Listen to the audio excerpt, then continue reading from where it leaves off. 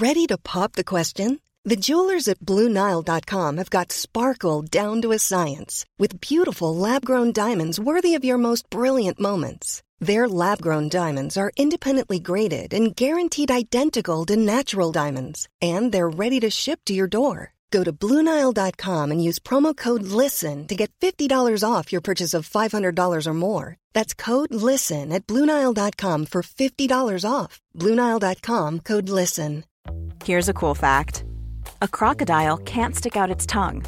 Another cool fact, you can get short-term health insurance for a month or just under a year in some states. United Healthcare short-term insurance plans are designed for people who are between jobs, coming off their parents' plan, or turning a side hustle into a full-time gig. Underwritten by Golden Rule Insurance Company, they offer flexible, budget-friendly coverage with access to a nationwide network of doctors and hospitals. Get more cool facts about United Healthcare short-term plans at uh1.com.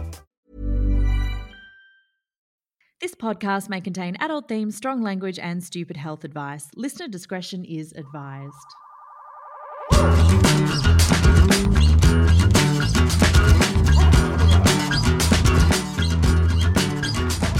Welcome back to In Bad Taste, where we cast a critical eye over health documentaries and the claims they make. I am your host, registered nutritionist Pixie Turner. And I'm cardiothoracic surgeon Dr. Nikki Stamp. Each month we are watching some shockingly bad health films and breaking them down over the course of 4 episodes. I actually can't believe that this is our 3rd film, and yet again we have thrown ourselves into a proverbial dumpster fire that is a health documentary and tortured ourselves watching this crap so that you don't have to. Yeah, definitely don't watch them, otherwise we would have sacrificed our well-being for nothing. Last month was pretty heavy as we looked at the Gerson miracle, and we had some pretty forceful conversations. Although once again they were plant-based, so this month we're going in a slightly different direction. Yes, we are finally moving away from bean burritos, juices, and butt coffee and taking a look at the super popular film Fed Up. Honestly, we could not face another plant-based documentary. We feel like we've done those to death for now.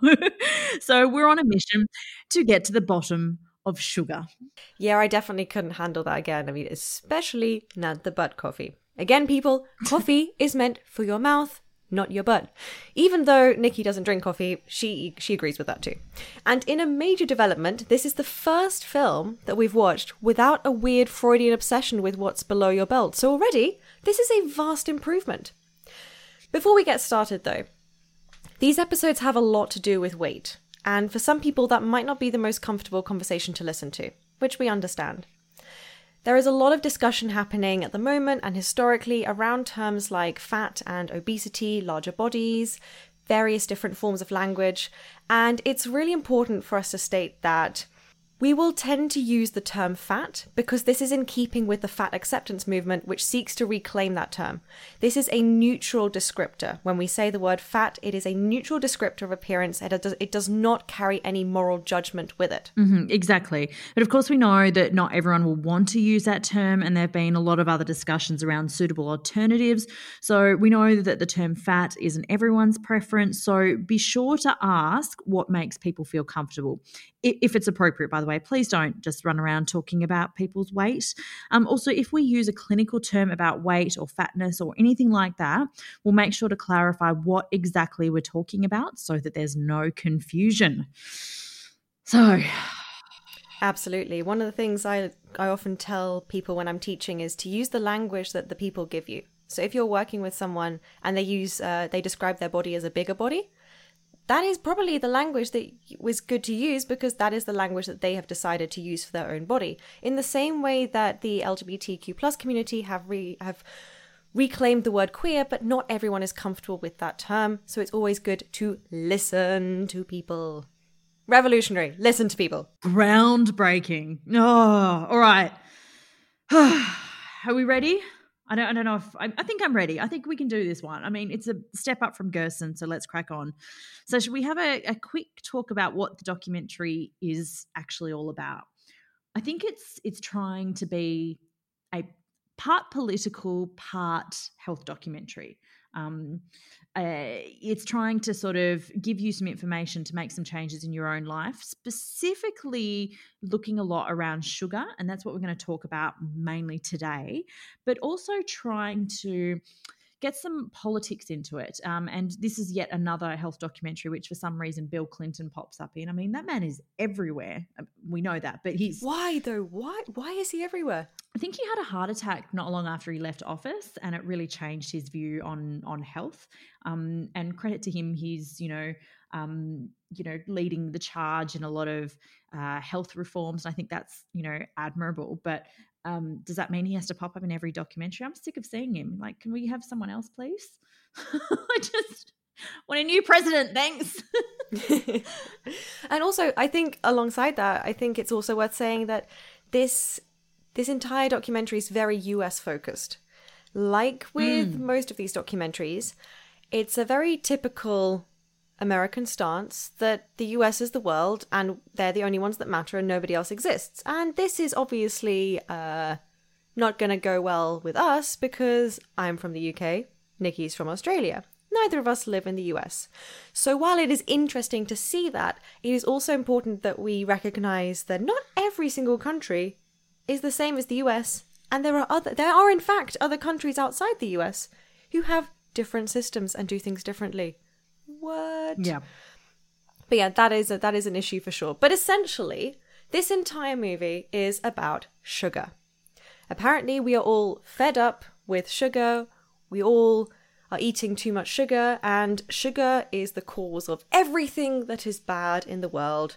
Such a common wellness stance at the moment, isn't it? Like, sugar is probably up there as public enemy number one. It's been like that for a few years. I don't know why all of a sudden everyone woke up one day and went, we've kind of shat on fat for a while now. What else can we... Oh, I know, sugar. It is really the fashionable thing to hate on in wellness world. We both dabbled in the sugar detox side of things. Shh. I can't believe I'm saying this.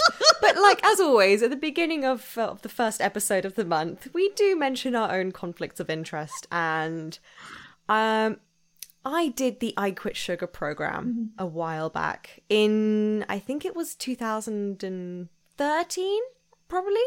Oh my God, same year. What was that like? The year of I Quit Sugar? Yeah, it was the absolute peak. And I watched this lecture by Robert Lustig on YouTube, which he is one of the people who is interviewed quite prominently in this documentary. I watched his lecture on YouTube. It's very popular, has I think over 1 million views, and this entire lecture basically talks about how sugar is poison and it is really terrible. And I definitely absorbed all of that. I even did a talk once about how sugar is basically poison. And it is obviously very embarrassing looking back at that.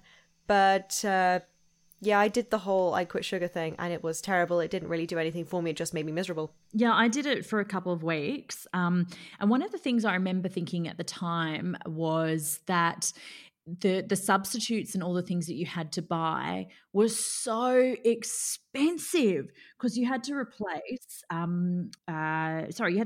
sugar with rice malt syrup, which, spoiler alert, is still sugar, but it cost like 20 times as much. I was living in Sydney at the time, so it was like, wellness central. And I was just, I don't know why I was so enamored of it. And I think I quit pretty early because I was just like, this is just ridiculous. And interestingly, I did sort of then think about this a little bit more logically. And the thing that tipped me off that there was something wrong with this line of thinking was the sort of discussion around fruit being bad for you. And I'm like, that's just stupid. I know that's stupid. Therefore, I think the whole thing could be phooey. So I got rid of it. But a couple of years ago, one of the junior doctors who worked for me, who, wasn't the sharpest tool in the shed. He recommended to me to watch this film Fed Up. And I turned it on because I thought, I'll see what it's about. And I turned it on for 5 minutes and then they started talking about all this crap about sugar. I'm like, no, thank you. Been there, done that. Not going to watch the rest of it. And he's like, did you watch it? I was like,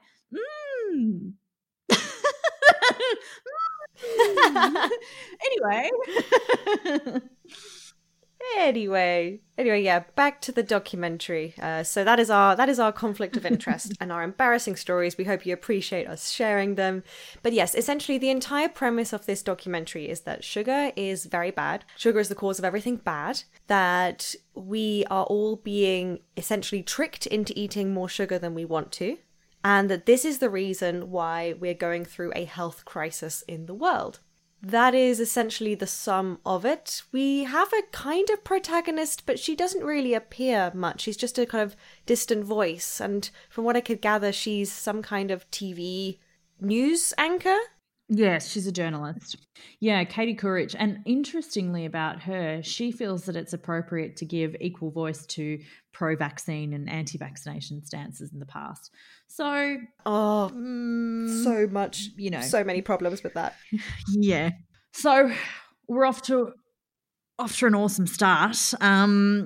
But I think that there's a few themes that sort of keep coming up with regards, to sugar, because they really sort of lay it on thick about all of the different things that sugar causes, and probably the crux of their argument is that sugar causes weight gain. And I was like, well, I mean, sure, if you have enough of anything, that's possible, but that's such an oversimplification, 1, of nutrition, 2, of weight, 3, of the world, and so on and so forth. So I was like, just like, that's just, that was just kind of like pop science at its worst, this particular line of thinking that they go on about.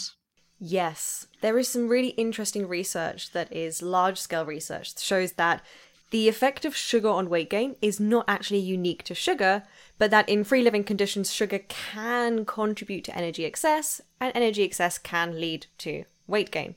So what we see is that there is an association between sugar and weight gain when we just plot those two things on a graph, very simply. However, when we correct for things like age, ethnicity, and physical activity, and total energy intake, that association between sugar and weight gain falls away, which essentially shows that there actually isn't a strong link between sugar as a unique component that causes weight gain. That it doesn't really seem to be a thing. But also, this focusing on single nutrients is a ridiculous premise to begin with. Firstly, because no single nutrient has that much power. Very occasionally, we eat single nutrients, but it's very, very rare. Most of the time, we actually just eat food in the form of meals, which usually contain more than one thing. Mm-hmm. Absolutely. I agree wholeheartedly. It's so reductive. It's so unhelpful. It's just, because what you do is you get people focused on their sugar intake solely without thinking about all of the other parts to their nutrition, which can be your health things. So your other macronutrients, fat, protein, micronutrients, vitamins, minerals, all those kinds of things. But also, when I remember this doing the I Quit Sugar thing. Sometimes it's actually nice to have something sugary, and as a part of your overall eating pattern, that's actually okay. That's fine. And I think the other thing around this kind of thinking about food, and particularly cutting something out so drastically like sugar, is that I want you to not think about a pink elephant. Do not think about a pink elephant. And the first thing you're going to do. You've thought about a pink elephant, right? So the same thing happens with food. They're cute. We know that. I mean, everyone can relate to that. As soon as you say, I'm going to go on a diet, or I'm going to cut out a food or a food group, or I'm going to eat less, etc. The only thing you want to eat then is that thing that you've forbidden for yourself. And it's kind of counterproductive. Yeah, because rather than it being just another thing that's swimming in the soup of your brain, it is suddenly brought into the forefront very sharply and clearly by you drawing attention to it. So it actually tends to have the opposite effect to the one intended. So just saying to yourself, chocolate, sure, I'll have it whenever I want. Oh, it's not special anymore. It's not exciting. It's just another food. And you don't really think about it. So it's just there. I just need to disagree just really quickly. Chocolate is always special. I understand. One of the things I think they talk about, though, that I think we can probably, this is just as I suppose something that may be a little bit unusual about this documentary, and please, everybody, don't lose your minds, but there are parts of this that we're going to go, yeah, that's kind of right. And there's a lot of stuff, though, that we're going to go, that's quite wrong. But I think the discussion around sugary drinks, particularly, in the literature and the scientific literature, we call them sugar-sweetened beverages, but, soft drinks, fizzy drinks, what do they call it, pop. What other names can we think of for things like, Cokes, lemonades, all those kinds of things? They're not my favorite thing in the world to be, particularly because they are so accessible.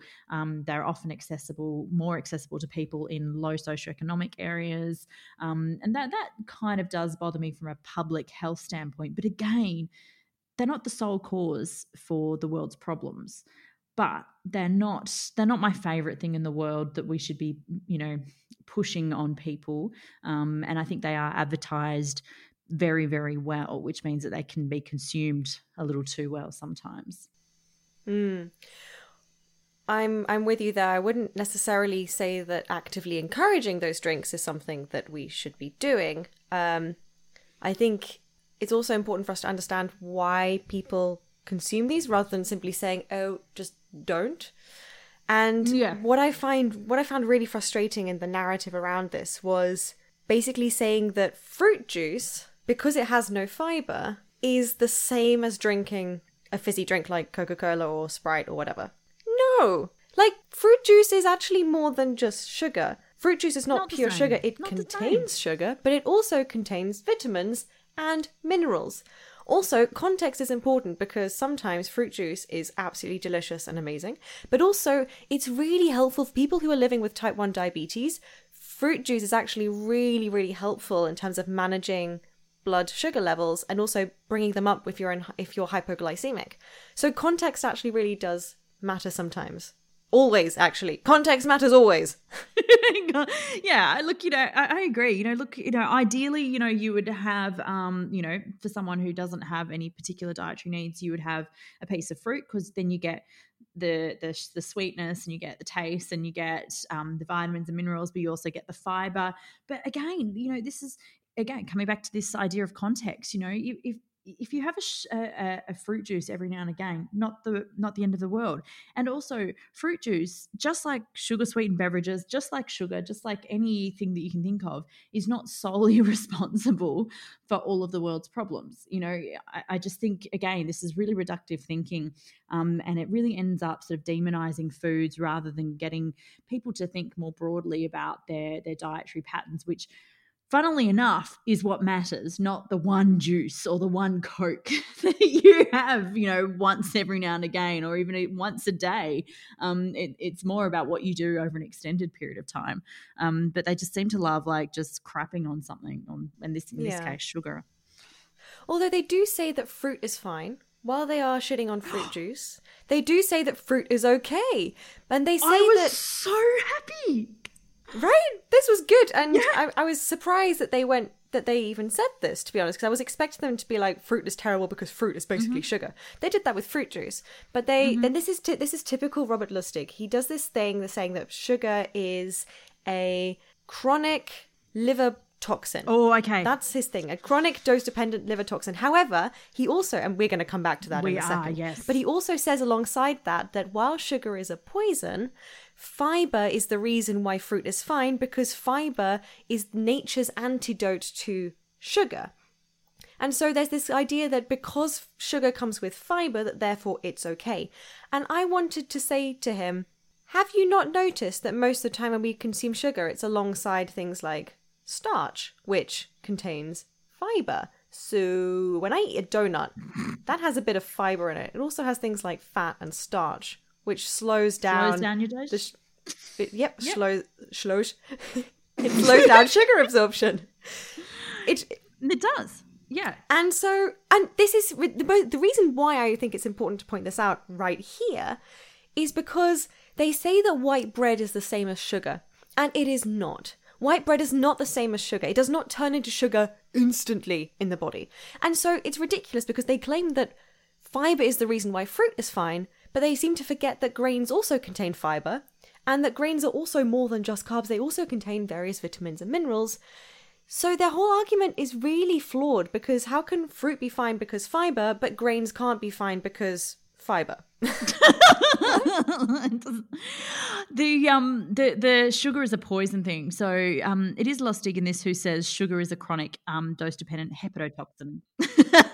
So look, to be fair, we're not the first people, and we're also not the most learned people to call his theories into question. His theories have been called into question quite a bit by people who are much smarter and much more qualified in this area than us. So we're not alone here. However, we're angrier than most people about this, so we have every right to talk about it. And we have a podcast, so you have to listen.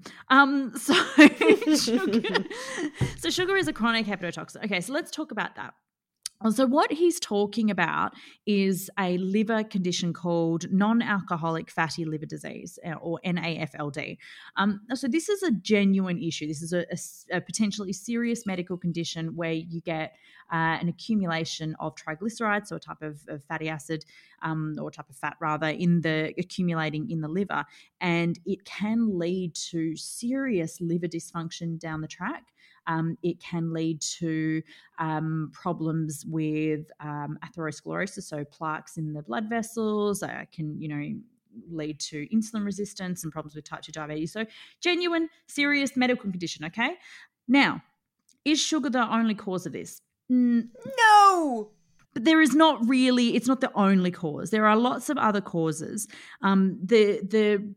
The biggest contributor to fatty acid or triglyceride accumulation into the liver is actually lipolysis, so it's breakdown of our own fatty tissues. Now, this happens in some metabolic conditions more frequently, such as diabetes or insulin resistance, sure.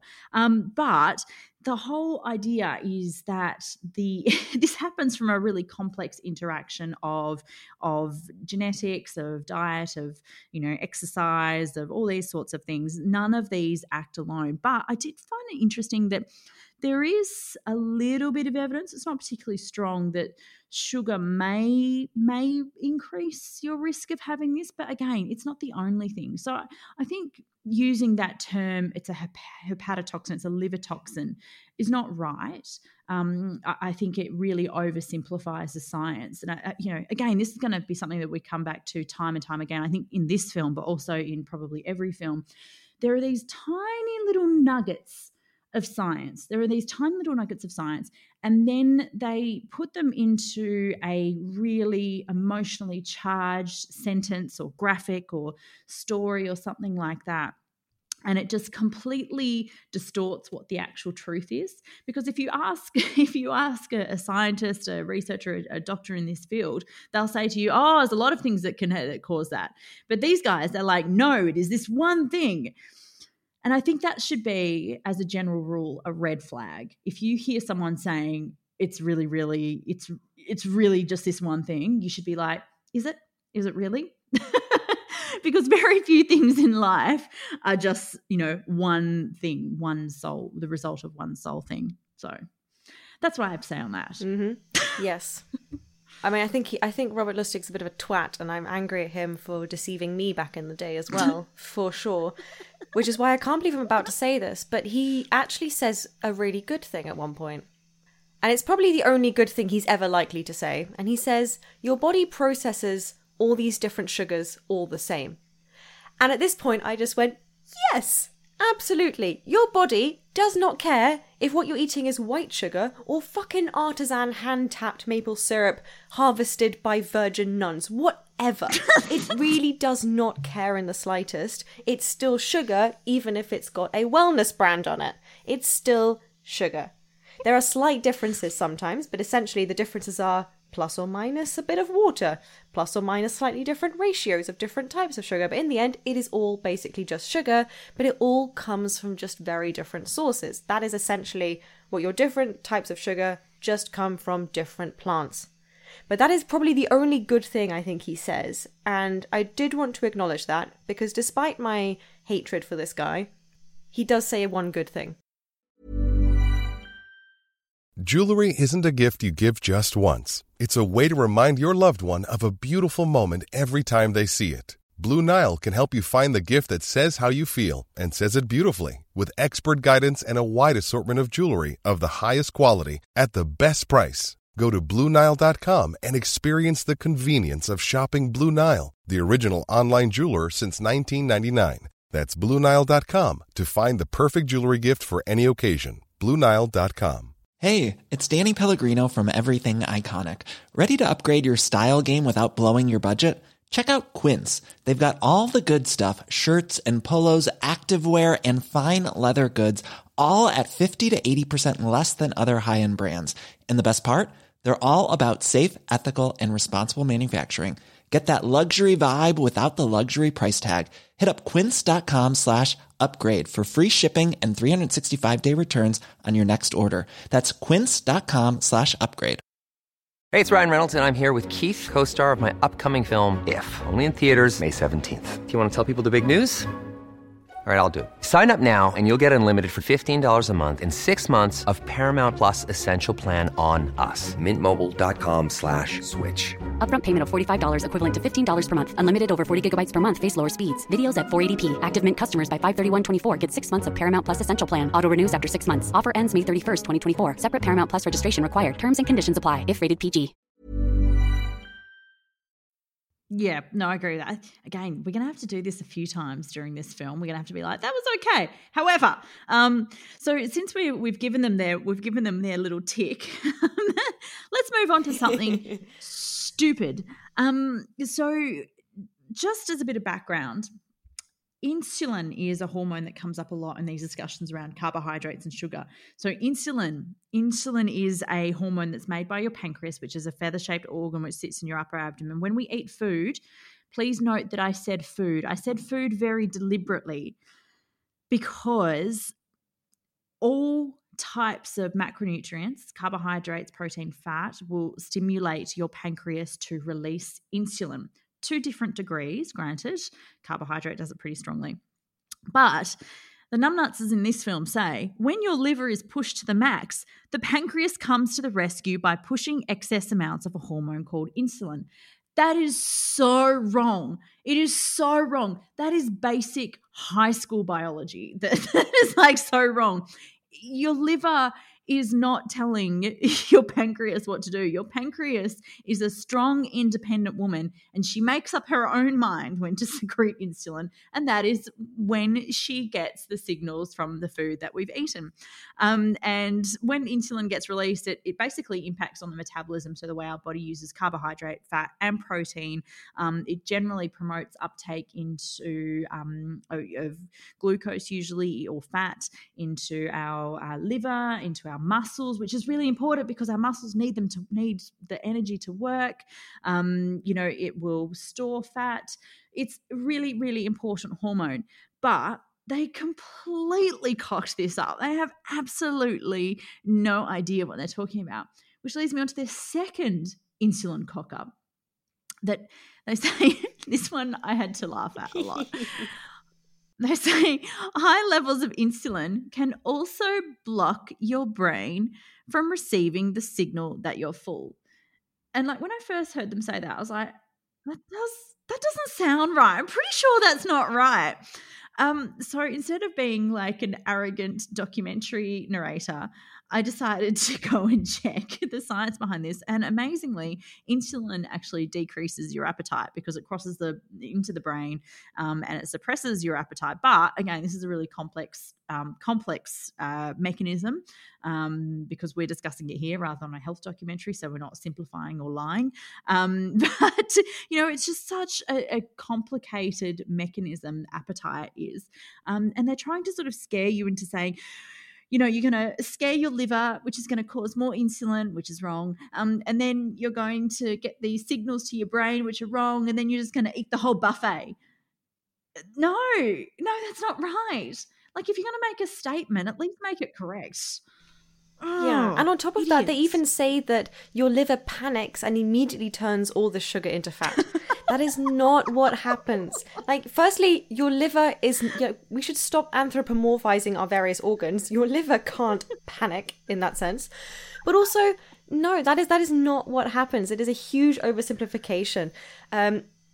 Based on what I've read, it seems that maybe around 1% of sugar is turned into fat like that. But actually, most of it is used by various organs and by various tissues in a number of different ways. It's used immediately for energy because glucose is an incredibly useful energy source.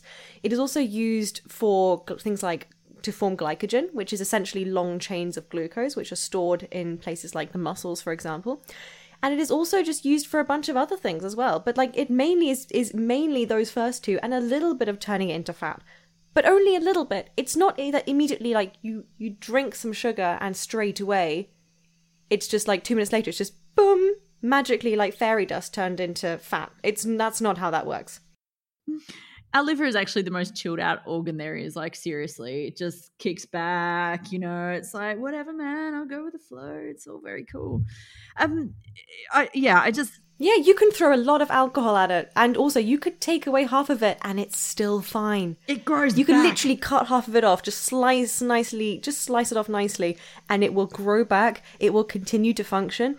Your liver is amazing. It can do so much. And even if you only have half of it, it can still do everything it needs to do. Now that is impressive. That is not the kind of organ that panics the second a drop of sugar enters its system. Do you know what panics? Testicles panic because as soon as they get colds, they just run away. Okay? That's a panicky organ.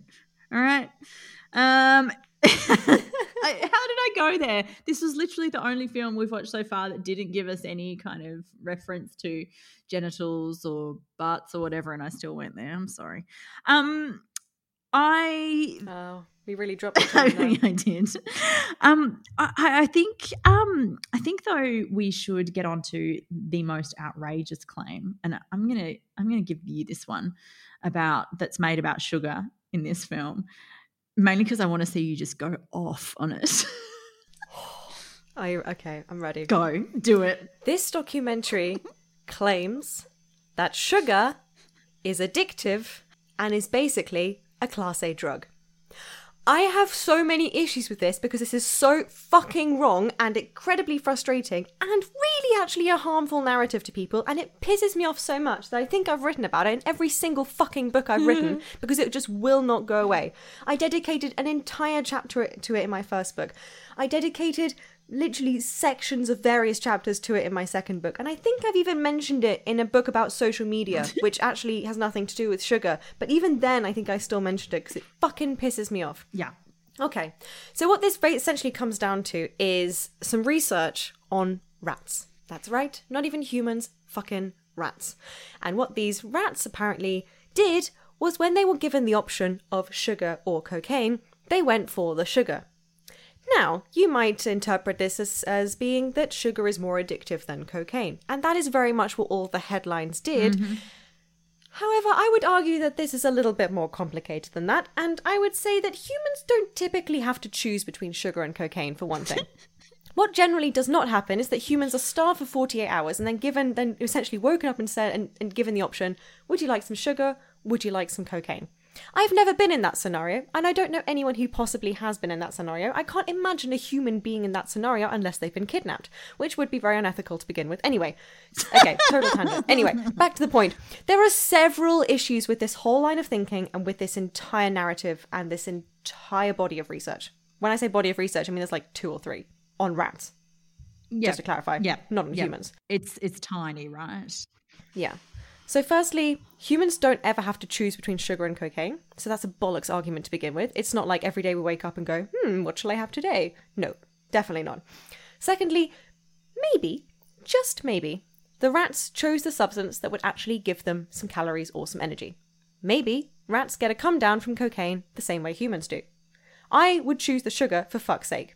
Especially if I was hungry and hadn't eaten for 24 to 48 hours, I would go for the sugar, not for the cocaine, because the sugar is actually going to give me some energy so that I can continue to function as a human being and not die.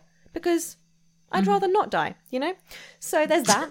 And also, humans don't generally spoon pure sugar into their mouths. No. We don't generally tend to do that. What we do eat, however, is we tend to really like food that is a combination of sugar, starch, and fat. In other words, donuts, bitch.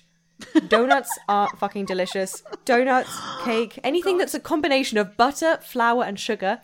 Humans are fucking on that because we love it so much. It is delicious stuff.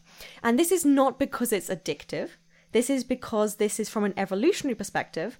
It makes sense that we as humans would lean towards the foods that are very energy dense so that in times of famine we can make sure we still survive. This is why our bodies are much more likely to gain weight than lose weight, because weight gain is not going to kill you, but weight loss, if you're in a famine, could definitely kill you.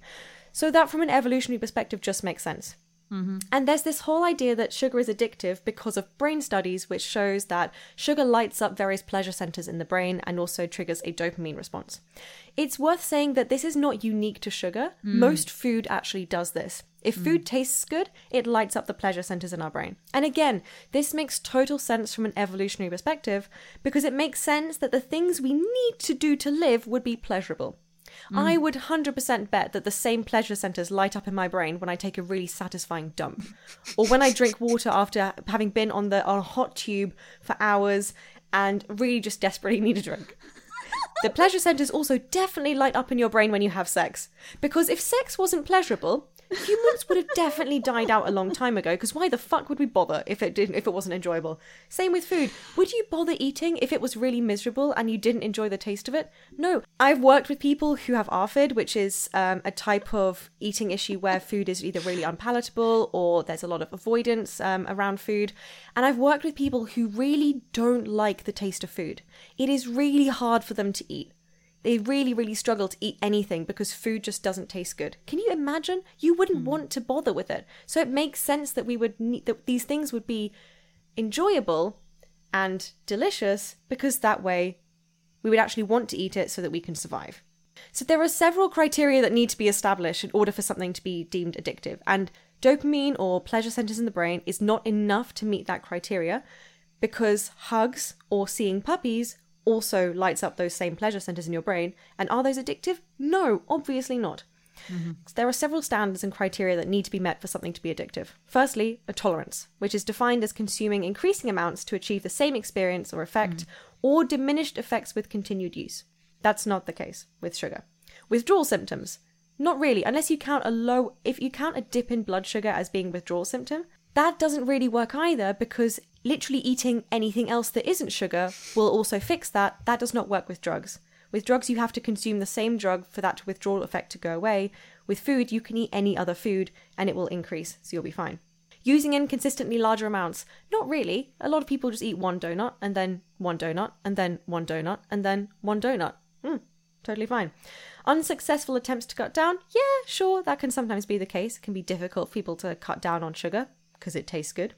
Increased effort or time taken to obtain or use the substance? Not really. Doesn't really take more time in that sense. And use despite persistent adverse physical or psychological outcomes? Again, maybe, but not necessarily the case, because there aren't necessarily going to be adverse effects from having a little bit of sugar, for sure. And also, drugs are inherently more potent triggers of various reward-seeking behaviors than food. They just inherently are. That's how they're designed. I mean, you absolutely hit the nail on the head, all those things. So sugar is not an addictive substance. But, you know, I find the I suppose, psychosocial discussion around food addiction really, really interesting, because, you know, we use that in like just everyday conversation so often, don't we? Like, I'm so addicted to chocolate, or I'm so addicted to donuts, or you know, whatever it is that floats your boat. We use that all the time. And, you know, there is some thinking that maybe that saying that I'm addicted to it is like a socially acceptable way of explaining why we always eat chocolate, like me. So you know, because it seems more, I suppose, tolerable, because then you can sort of say, oh, it's addiction, it's out of your control. So it's a more socially acceptable way of referring to something that maybe you're just a little bit ashamed of. And the other side of this that really upsets me, and you kind of touched on it there, that drugs are designed to be really addictive. Nicotine, cocaine, amphetamines, heroin, all these sorts of things, they are designed, and prescription drugs that can be used off label as well, or abused, I should say. But those things are kind of minimized. I feel like that the issues around them are kind of minimized by saying that, oh, look, sugar's addictive and you can kick that habit, so why can't you kick your other habits? I think that really, it really doesn't it doesn't take into account the really biologically addictive nature, and psychologically, of course, but the predominant biological addiction of drug addiction in all of its forms. So that kind of discussion, it annoys me a little bit. I think it's potentially more harmful than it is good, would be my feelings on it. Yeah, I agree. And actually, the leading researchers in this area, they all agree that it is neither accurate nor helpful to call sugar addictive. And what you've described there is, I think this kind of sense of learned helplessness, and which is essentially when someone repeatedly faces uncontrollable, stressful situations, they learn they are helpless in that situation, and then when change is possible, or there's a chance for escape, they don't take it. Now, we commonly talk about this in the context of PTSD, but I think we can also apply this to sugar. If we use this kind of language around sugar, it essentially prevents us from actually being able to make any changes that we might want to make or choose to make to what we're eating. And I think it's also really important to point out that food addiction is not really seen as a real thing, because you can't be addicted to something you need to do in order to live. However, it can feel like you're addicted to food. It can definitely feel like it. But that is a habitual behavioral issue. The food is simply the vehicle to that, in the same way that alcohol or drugs can be the vehicle for that. Because people don't get addicted to things like drugs or alcohol because their lives are just so fucking great. It is a symptom of an underlying issue. And so calling it food addiction, I think, can detract from the fact that there is an underlying problem that food is trying to solve. Calling it food addiction doesn't really allow you to get to the root cause of what is really going on, what underlying issue is triggering these kinds of behaviors. Instead, what it creates this narrative around, I just need to detox from food, and it encourages a certain restriction and also a certain abstinence from food, which you can't really do to survive. So it's really a bit of a tricky issue there. But I think what's really, really important with what you said is that, it's about the social factors. It's about various other implications and factors that all contribute. And that actually ties us in really well with what we're going to be talking about next week. It does. We've talked a lot about the various things with sugar today, but it is also worth pointing out that this documentary has a lot of conversations around things like what causes weight gain, determinants of health, and various issues around whose fault it is as well.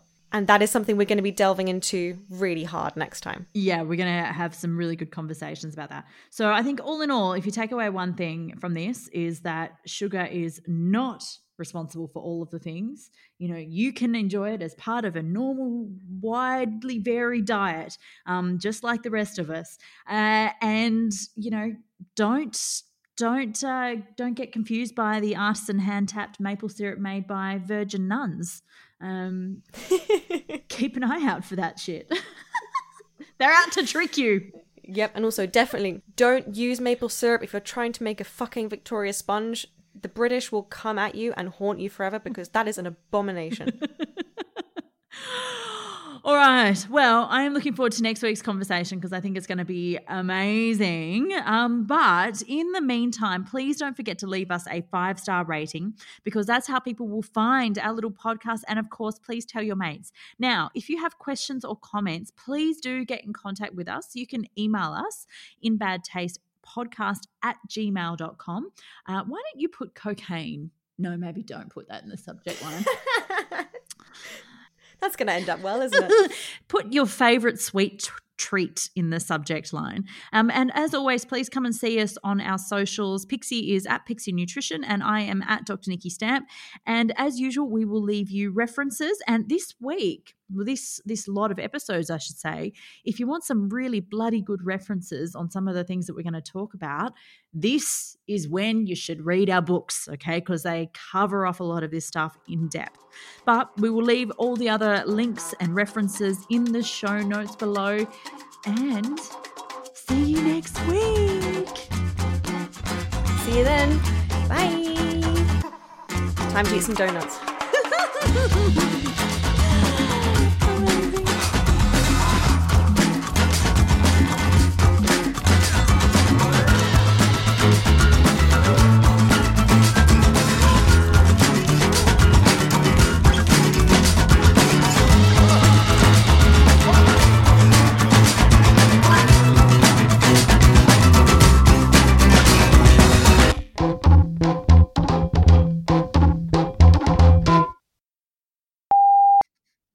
No, absolutely. Do you know, speaking of like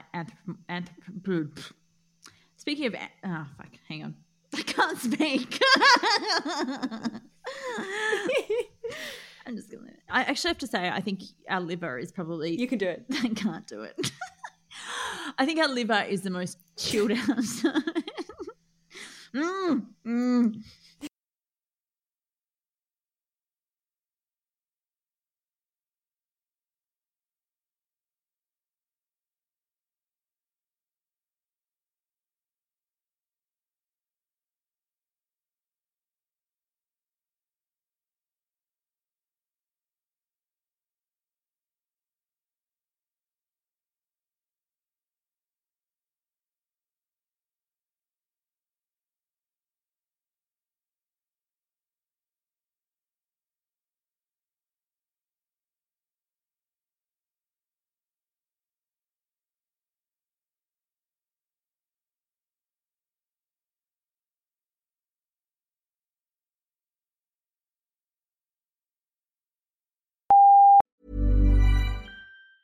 Planning for your next trip? Elevate your travel style with Quince. Quince has all the jet-setting essentials you'll want for your next getaway, like European linen, premium luggage options, buttery soft Italian leather bags, and so much more. And is all priced at 50 to 80% less than similar brands. Plus, Quince only works with factories that use safe and ethical manufacturing practices. Pack your bags with high-quality essentials you'll be wearing for vacations to come with Quince. Go to quince.com/pack for free shipping and 365-day returns. Imagine the softest sheets you've ever felt. Now imagine them getting even softer over time. That's what you'll feel with Boll & Branch's organic cotton sheets. In a recent customer survey, 96% replied that Boll & Branch sheets get softer with every wash. Start getting your best night's sleep in these sheets that get softer and softer for years to come. Try their sheets with a 30-night guarantee. Plus, get 15% off your first order at bollandbranch.com. Code BUTTERY. Exclusions apply. See site for details.